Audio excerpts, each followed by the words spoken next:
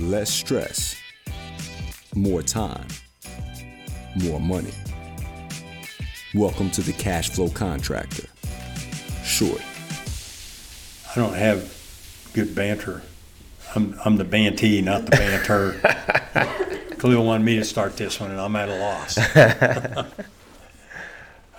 Now, today, in this short episode, I want to talk about something that costs you nothing that can make you millions. An idea. An idea. And an action. You've got to do something, as with all ideas. Yeah. And that's checklists. So you're talking about the thing that I have for an employee that's got 28 items on it that tells them exactly how to do something and make sure I get exactly the results I want? Well, I'm not talking about that. I got a story. A client has crews that go out, 3-man crews, and go out and do jobs, typically take a day. And I was talking to him a month or so ago, and he was frustrated because he'd sent a crew out, and they were about an hour away, and they came back later in the day and hadn't done anything. And the reason was they were going to a new construction home, and there was no electricity. So my client's complaining to me, and I'm real smugly waiting until he quits talking and thinking, I'm going to say, get a generator. And anyway, so he finished, and I said, get a generator. He goes, we got a generator. I said, well, what's the problem? Well, they forgot to take any gas. Okay, well, you can think of some options like fill a little 2-quart gas can at a gas station or something like that, or but they didn't have a gas can because they forgot that too. So they drove all the way back, and as a result, basically lost an entire day of production. And as I frequently point out, they didn't just lose the expense that they put out that day. They lost the job they didn't do tomorrow because they're doing this one. Exactly. Right? And so what we did was put in a checklist. And we knew it was a really official checklist because we laminated it. There you go. Right? So nobody listening here doesn't know what a checklist is. Everybody knows what a checklist is. But I've worked with enough companies to realize that very, very few companies use checklists. And I think one of the reasons for that is that they tend to overcomplicate things. So in a definition, the way you started talking your 28 steps, a checklist is not an itemized list of how to do the job. It's not a how-to. It's not a how-to. And one of the worst things you can do with a checklist is become too detailed. What it is a reminder of stuff that everybody already knows, right? So, for example, you can have a checklist, maybe a maximum of 10 items. 5 is better, 7 is okay. But maybe you can have a checklist that, do we have the address and contact information of where we're going? Do we know what we're doing? Do we have the materials? Do we have the tools? And then do we have fuel, right? And maybe throw safety in there, safety equipment. But 4, 5, 6 things. And the way you use a checklist is, this guy had a crew of 3. You got 2 guys, you got 5 guys. But right before you leave, you stand together and say, do we have the address and contact information of where we're going? Yes or no? Do we have safety equipment? I forget exactly what my list was, just out of my head. Do we have the materials? Well, you don't necessarily have to count everything, but you got 5 sets of eyeballs, 4 sets of eyeballs looking on the truck to see, do you have the materials, the parts and materials that you need? Do we have the tools that we need? And of course, we can get into how to make it easy to see if you have the tools. That's, laying out how you lay out your vehicles and things. But do we have the tools? Yes or no? 3, 4, 5 guys all look at each other and nod, yes, we do. Well, the chance of somebody saying, hey, the shovel's not on the truck, or the impactor, or the injector, or whatever it is, isn't on the truck, it just gives you an opportunity. And this is what airline pilots do.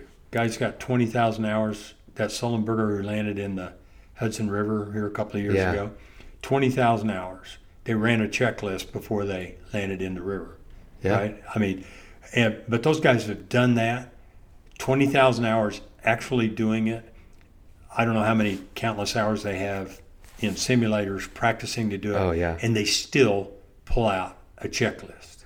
I mean, Right. that's one of my friends flies, fighter pilot. He does for every hour in the air, 7 hours of chair flights at Right. his dining room table. Well, I closing his guarantee he eyes. runs a checklist too, even if Oh, he's yeah. got a bomb underneath and they Oh, got to yeah. get going because it's a real deal. It's crazy. Yeah. It's crazy. So checklists, I encourage people just to think about that. And it is not obvious. I read a book which has prompted me to talk about it today called the Checklist Manifesto by a guy with an Indian name. I'm sorry, I can't remember. It's a New York Times bestseller. It's wonderful. But he was a surgeon, is a surgeon. And anyway, people might have heard about this, but around the turn of the century, the 2020 or the 2000, that century, Yeah. they were suffering all kinds of maladies. Well, not a malady, but problems with operations, from infections from needles to leaving a sponge inside the person to cutting off the wrong leg or something like that. Those are all kind of big things, but also not having the right kind of blood available if there was some event and they Sure. needed to, just all these things. And so the author of the book actually went to Boeing, the aircraft manufacturer, learned the history of checklists, which did begin in World War II with the aircraft industry. And actually, it's a really interesting story. The B-17 was the bomber that was used in Europe and actually played a big part in winning World War II. Well, Boeing had made the B-17, had all the brass out, and it had every attribute. It could haul more, go faster, fly farther, and all this. Well, the big brass come out to watch it take off. It takes off, goes to about 400 feet in the air, turns left, crashes, and kills everybody. They had forgotten to pull a pin out of an elevator lock, which is just a little metal pin that keeps the rudder and elevators in the back from flopping in the breeze. Just forgot to pull it out. Simple. So Boeing, that's really kind of the origin of checklists. And of course, airlines and pilots everywhere Use understand them them religiously. completely. I've done that a million times. Yeah, but check, right? They started doing that in operating rooms, and it was hard to adapt because evidently surgeons, a lot of them are kind of prima Stuck up. donna jerks, Yeah. you know. But part of the thing they had to do was what I said. Everybody on the surgery team introduces themselves, says yes, yes, yes on each checklist item. Do we have the blood? Do we have the antibodies? Do we have the right anesthesia? Check, check, check. Anything special to know about this patient? All the people have to say it. And 1 out of 1,000 say, well, no, we don't have the blood that's necessary. We got the wrong blood type. Oh, maybe that saved somebody's life. Maybe it wouldn't have mattered, right?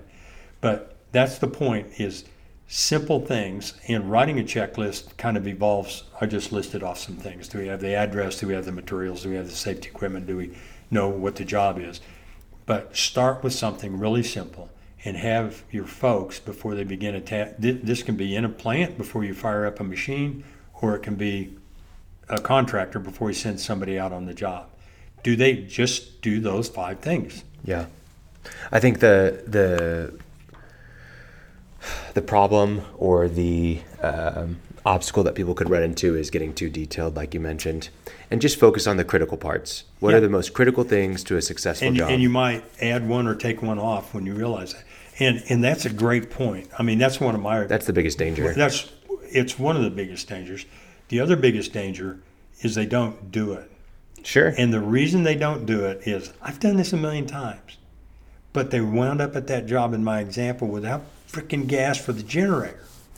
And it basically cost them a day, three guys a day, Yeah. plus the job that they didn't do the next day. Mm-hmm. So it requires you as the boss to have a checklist that says, did they do the checklist? And if you laminate it, they can check it off. But in this case, we haven't talked about it recently, so I'm sure it's still true.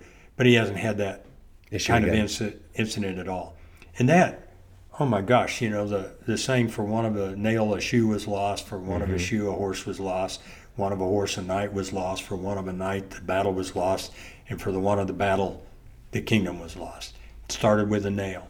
That's exactly, I mean, people just think it's so non-consequential that they don't do it.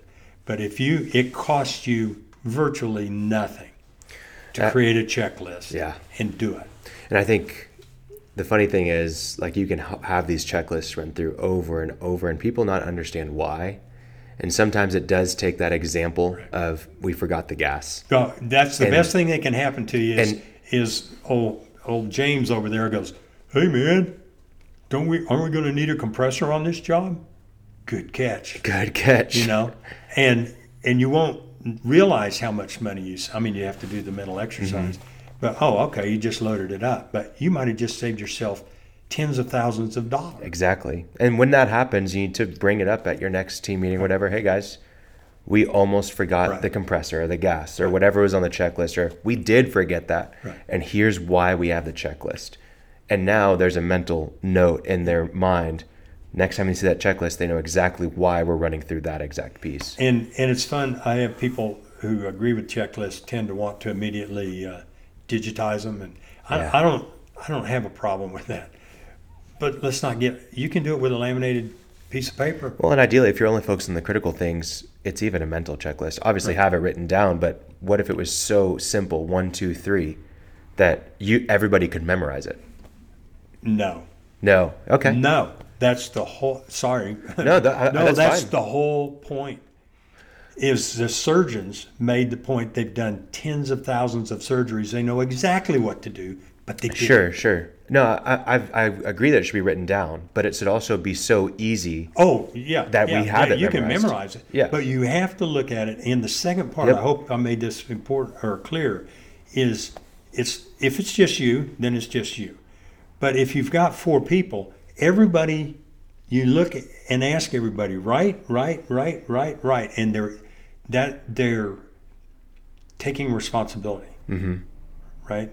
If 5 people said right and you get there and it didn't, you've got 5 people that blew it.